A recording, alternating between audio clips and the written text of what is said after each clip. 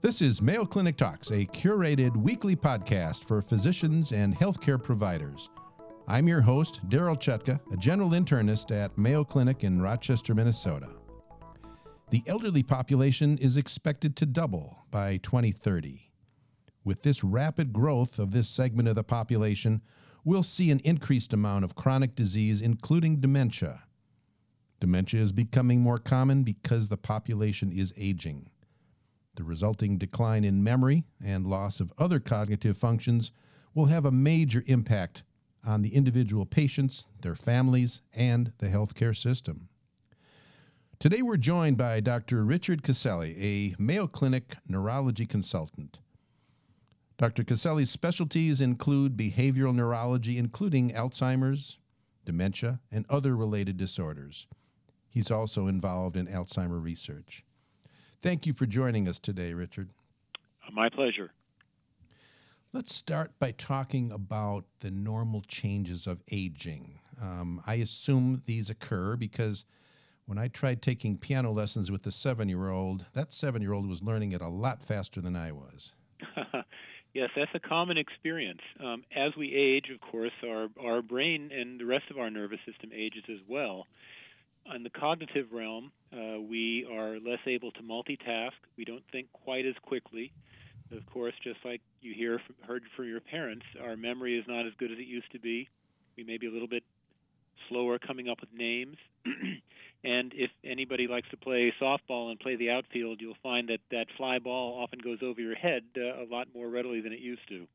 So all of these things, from the visuospatial to the problem-solving, executive, language, memory, all of these things decline a little bit as we get older.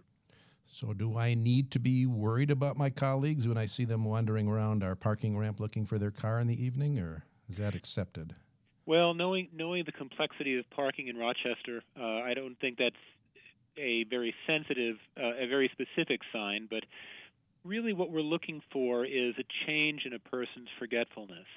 So if a person is normally parking in a certain area, but for whatever reason they're looking on a completely wrong level or in the completely wrong parking garage, that might be a little bit of a red flag. But again, you really have to put any one error in the context of where it's occurring, and it's not one error that's usually the problem. It's a pattern of errors. So how do these accepted changes in aging compare with mild cognitive impairment or dementia? Mild cognitive impairment and dementia are really two different points or ranges on a spectrum. So normal aging, as we were saying earlier, people start to lose a little bit of their sharpness, if you will, in terms of memory and multitasking. In people who develop mild cognitive impairment and dementia, there's an underlying disease process that's driving it. That's more than just normal aging. The most common cause, of course, is Alzheimer's disease, although it's not the only cause. In the earliest stages of Alzheimer's disease, or the first symptomatic stage that we would call mild cognitive impairment, people have memory difficulties or related problems that exceed what we would normally expect to see just with aging. And as the disease continues to progress and they become more disabled by this and can no longer function independently, that's when we're using the term dementia. So just like we were saying earlier, what we tend to see is a change in the pattern. You don't just occasionally forget where you put your keys or where you parked your car, but it's happening more and more often, and for things that are surprising, like repeating the same question every 10 minutes, or forgetting an important event that you normally would never forget. And people who know you can tell there's a difference, often before the patient themselves really sort of detects that there's something actually wrong. Well, you mentioned Alzheimer's disease, and I think most healthcare providers are quite familiar with that syndrome, but there are other types of dementia that we may not see as often. Can you review some of those? Sure. Alzheimer's disease is a degenerative brain disease. There are other degenerative brain diseases as well. One of the ones that, while not as common as Alzheimer's, is still one that many physicians are going to run into, is dementia with Lewy bodies. This is sort of an overlap, if you will, between Parkinson's disease and Alzheimer's disease. There are several cardinal symptoms to it. if a person does have Parkinsonian symptoms, that can be a giveaway. There can be associated visual hallucinations, a type of sleep disorder called REM sleep behavior disorder where people act out their dreams. And the pattern of cognition that changes is a little different than in garden variety Alzheimer's disease, in that patients tend to be a little slower in their thinking, tend to have a bit more in the way of visuospatial problems, and of course that those are some of the things that we look for to make that diagnosis. Another one is frontotemporal degeneration or frontotemporal lobar degeneration. This is really a family of diseases which affect, as the name implies, areas of the frontal lobe and temporal lobes. Now, that's an awful big expanse of our brain, and of course it depends exactly what parts of the frontal lobes and what parts of the temporal lobes are affected. One subtype affects parts of the frontotemporal region that's involved with language and causes a syndrome called primary progressive aphasia. Another type affects a part of the temporal lobes that can cause difficulty coming up with names or anomia, something called semantic dementia, or if it's on the non-language side of the brain, typically the right side of the brain, can cause difficulty recognizing familiar faces, a syndrome known as prosopagnosia. And then another subtype, which affects primarily the frontal lobes, can cause just progressive behavioral difficulties in which a patient can become very apathetic, very amotivational, maybe a little disinhibited, and that's called behavioral variant frontotemporal dementia. Finally, the more common forms, and of course there are more than just this, but of the more common forms, there's vascular cognitive impairment or vascular dementia. And, in the old days, we used to regard this as sort of a stepwise stuttering problem that could correspond to a series of symptomatic strokes. And while that does occur, that actually accounts for a minority of the vascular cases. The majority of them really have very much of a degenerative appearance in terms of being just more of a gradually progressive problem. There tend to be a number of vascular risk factors: hypertension, diabetes, cigarette smoking, high cholesterol. Brain scans like an MRI scan might show a lot of small vessel type abnormalities, all those little white spots that people talk about on MRI scans, maybe even a couple of lacunar infarctions. And these people will come in almost looking slightly Parkinsonian in the sense that they'll be kind of slow, they'll kind of shuffle, they'll be a little unsteady, but they won't have that characteristic rest tremor of Parkinson's disease. And they are forgetful, they're slow in their thinking. And like I said, you can sometimes find clues in their medical background and on their MRI scan as to what that is. So among the non-Alzheimer's dementias, really the most common ones would be dementia with Lewy bodies, frontotemporal lobar degeneration and its subtypes, and then vascular cognitive impairment. Is it important for us to know which type of dementia patients have? Yes and no. If we're dealing with just the conditions that I mentioned, of course, the single most important thing we can do for a patient is to identify something that we can fix. And so what is important is to know what you're dealing with, and because once you know what you're dealing with, you know what you're not dealing with. Because there are other conditions like, large frontal lobe meningiomas, autoimmune encephalopathy, a number of metabolic disturbances, polypharmacy, and so on, that also can impair cognition and to the unwary might, superficially resemble dementia. And it would be a crime, really, to miss something that we could literally cure. On the other hand, if you sort of narrowed it down to a degenerative brain disease, is it really critical to say today, well, this is an early stage of Alzheimer's or this is an early stage of dementia with Lewy bodies? It isn't really critical in the sense that we really can't make either one of them go away, and the management of all of these things tends to be more symptomatic. So you're really treating the symptoms, and you determine what those symptoms are, and there's overlap between them.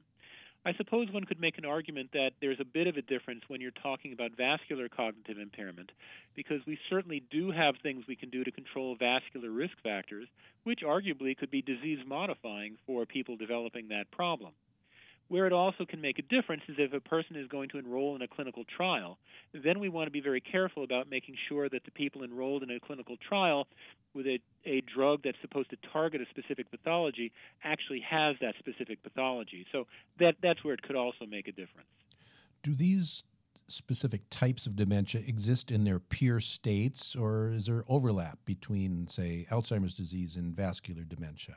That's an excellent question. the older we get, the more we're dealing with mixed pathologies. Alzheimer's remains the most common of all of these pathologies, but there's a vast difference between a person dying at age 89, let's say, and a person dying at age 69.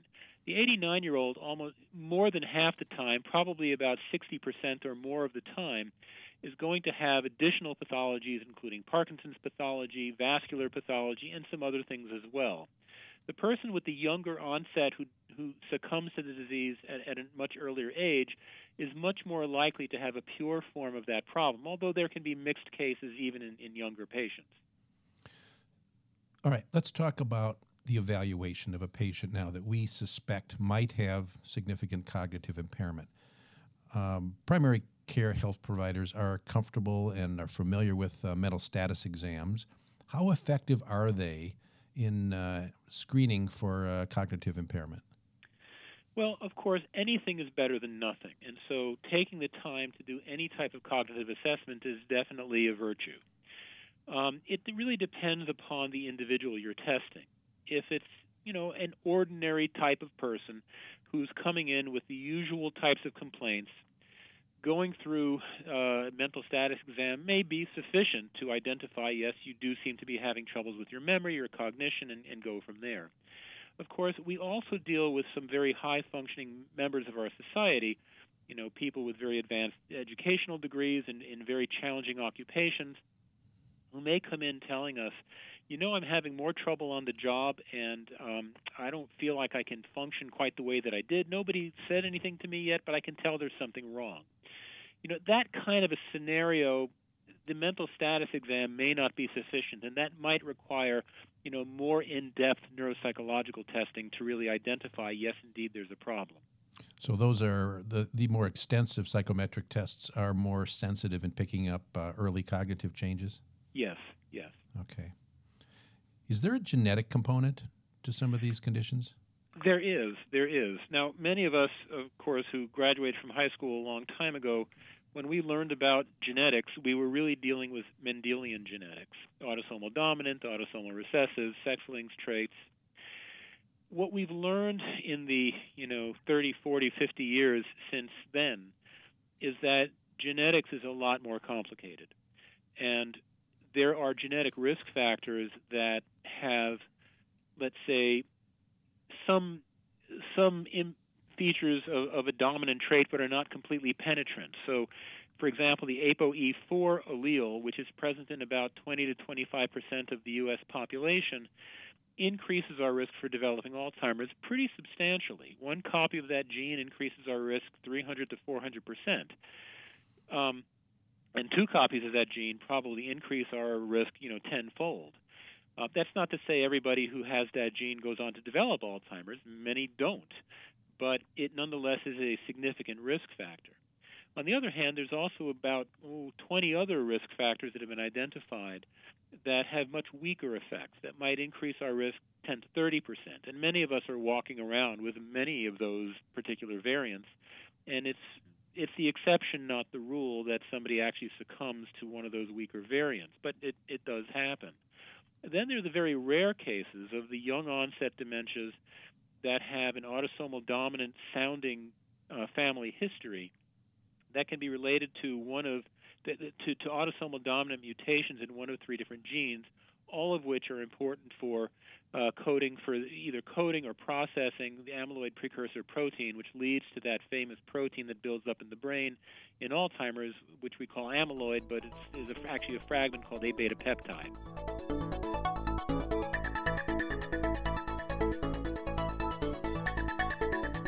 Come to Mayo Clinic in lovely Rochester, Minnesota for the Geriatric Update for the Primary Care Providers, held November 14th of 2019. Catch all the latest updates and innovative practice models for evaluating, managing, and caring for your geriatric patients. Registration for this popular course fills up quickly. Visit ce.mayo.edu for more information. Join us weekly here at Mayo Clinic Talks as we discuss best practices and burning questions. Subscribe today using iTunes or your favorite podcasting app.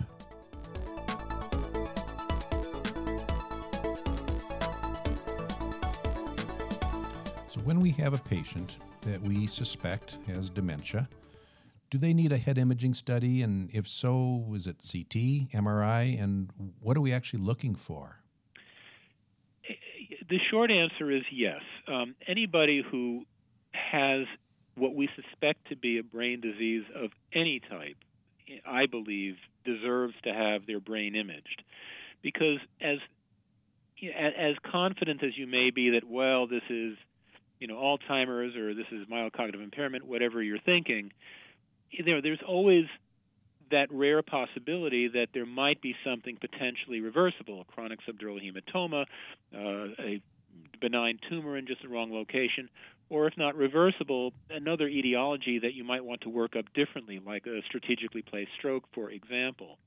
And keep in mind that if a person does have an irreversible degenerative brain disease like Alzheimer's with a quote-unquote negative MRI scan, they're eventually going to develop dementia, and if they don't die from something else, die from Alzheimer's disease. Now, it seems to me that as a person is declining along the route of that disease, it's helpful for patient, for the family, for the physician taking care of them, to have the confidence that they know they've been worked up thoroughly, they know what it is, they know what it isn't, and in that way, I think it's helpful. In terms of CT or MRI, if a person can't have an MRI, either because they have a pacemaker or some other reason, we certainly settle for a CT, but MRI scans are so widely available now, and they do give us additional information that we generally prefer an MRI scan. And when I speak of additional information, without even resorting to some of the rare and esoteric things, there are a couple of things we would see on an MRI scan that we would miss on a CT scan. One would be all that kind of those little white spots, that small vessel cerebrovascular disease, which is really not very well shown on a CT scan, but that could have implications for cause. A second thing, on gradient echo sequences or some other more current sequences now, we can see evidence of hemosiderin deposition that might be a clue to underlying amyloid angiopathy, which is associated with Alzheimer's disease. That's also not something that a CT scan is going to show us. And then finally, if somebody had a small but recent infarct, we can see on diffusion-weighted images evidence of that small recent infarct on an MRI scan that we, again, would probably miss on a CT scan. How about PET scans? Are they useful for the healthcare provider, or are they more research tools? Currently, in general, they're more research tools, but there are some exceptions to that. Some patients who come in at a very young age, let's say you're dealing with a 52-year-old who comes in, they're working, they're still getting by, but they feel there's something wrong. You examine them and you believe, I think there really is something wrong here. They're probably going to be disabled by that problem.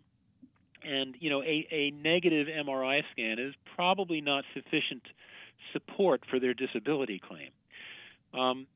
Also, if you're concerned that a person is coming in with an early stage of behavioral variant frontotemporal dementia, their earliest symptoms might not be as much cognitive as behavioral. They come in, there's been a change in personality, their spouse is saying, there's something wrong with them. You do your memory testing, they seem to pass, you're not sure, but they're acting a little funny. And you get an MRI scan, doesn't really show a whole heck of a lot. It might show a little atrophy in the frontal lobe area, but maybe not enough that it's definitive, whereas a PET scan can really be, definitive in showing, reduced metabolism in that part of the brain. Of course, when we speak of PET scans these days, we really have to define what type of PET scan we're talking about, and that's really defined by the radioligand that we give somebody. The typical PET scan that's used for clinical purposes is a fluorodeoxyglucose or FDG PET scan. But in the research circles, there are now molecular imaging type PET scans that can image amyloid and now even tau. Neither of these are reimbursed by insurers, so they're not generally obtained clinically. Possibly that might change in the future, but as of today, that's still true. But they're increasingly utilized in therapeutic drug trials from industry to ensure that patients who are enrolled in these expensive trials actually have either amyloid or tau that define biologically Alzheimer's disease and show that a patient enrolled has the therapeutic target for the drug. Mm-hmm. What other tests should we be ordering? Well, the most important thing really is knowing a person's medical background. Do they have a history of cancer? Do they have a history of cardiovascular disease, diabetes? What medications are they on? There are some routine labs that we get in everybody. So in addition to brain imaging, we'll get, blood counts, metabolic chemistry panel, thyroid function of some type, vitamin B12 level. I would say those are the most basic things. In extenuating circumstances, depending on, is it an excessively rapid course? Is there an altered level of consciousness? Are there other atypical features? We might consider an EEG or spinal fluid examination or some other tests as well. But those would be the basics. Okay. Can you briefly review the treatment options that we have available? Sure.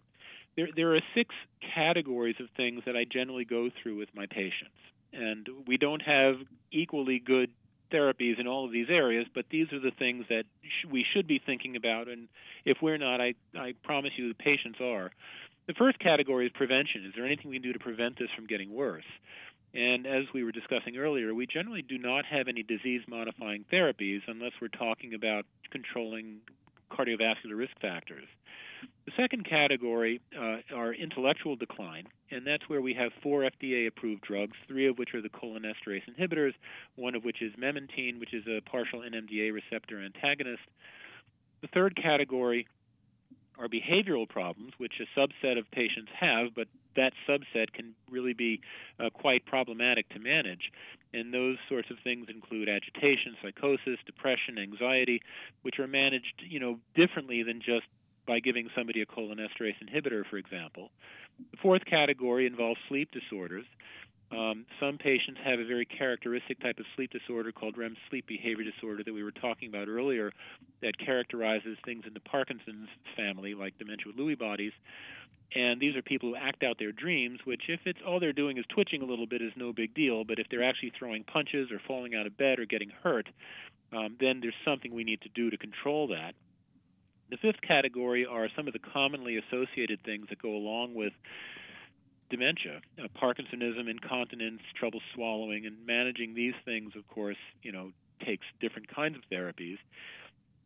And then finally, during the course of following a patient with dementia, there are going to be the unexpected turns, either excessively rapid progression, symptoms we didn't expect. These are the sorts of things that require us to kind of, look anew at what's going on. Sometimes it could be as simple as a urinary tract infection that's caused a delirium on top of the dementia, and sometimes it can be something, a little bit more subtle, like a small stroke on top of somebody who's got a degenerative brain disease like Alzheimer's. So the typical patient with, let's say, mild dementia related to Alzheimer's disease and no behavioral problems will probably be putting on a cholinesterase inhibitor like donepezil or rivastigmine or galantamine, and just sort of keeping an eye on them, and then otherwise counseling them on lifestyle changes like driving and living alone, power of attorney, things like that. I'm afraid I know the answer to this next question, but I'm going to ask it anyway. Do you see anything on the horizon that will either give us highly effective treatment or some reversibility of these diseases? Yeah, I wish you'd asked me that question a couple of weeks ago because, as you're probably aware, within the past week, the field suffered another major setback. One of the pharmaceutical companies that had a drug that was thought to be very promising terminated its phase 3 trial because of inefficacy of the treatment. So far, the short answer to your question is no. The longer answer is most of the therapies that have been tried for disease modification are aimed at either preventing the production of A-beta peptide or helping our body's immune system to eliminate it from our brains. And there has been progress made in developing drugs that can achieve those goals. But the problem has been that even when you get the amyloid out of the brain, it doesn't seem to stop the progression of the disease. So it's now not clear to the field whether this is a strategy that's going to work, either because we're intervening too late or because it's just the wrong target. So at the moment, I think there's a lot of confusion and uncertainty in the field. Okay. Finally, one more question. Are you aware of any good resources available on the internet that we can recommend to our patients or families who are caring for dementia patients? Absolutely. Actually, the Alzheimer's Association has an excellent website, alz.org. They have parts of their site specifically aimed at caregivers. There are parts of their site that discuss clinical trials. Then there are parts of the site that are aimed at scientists and physicians and investigators. There's also the clinicaltrials.gov, which is by the National Institute of Health and federal government, that lists all the clinical trials for all diseases that are out there, including dementia. And then, of course, there are major health centers like Mayo Clinic that have our own websites that have information for patients as well. So I would say the first one I would go to would be alz.org, but the others could be helpful as well. We've been talking about dementia with Dr. Richard Caselli, a Mayo Clinic neurologist and researcher. Richard, thank you so much for sharing your expertise with us. Well, it's certainly been my pleasure. Thank you. If you've enjoyed Mayo Clinic Talks podcasts, please subscribe. Stay healthy and see you next week.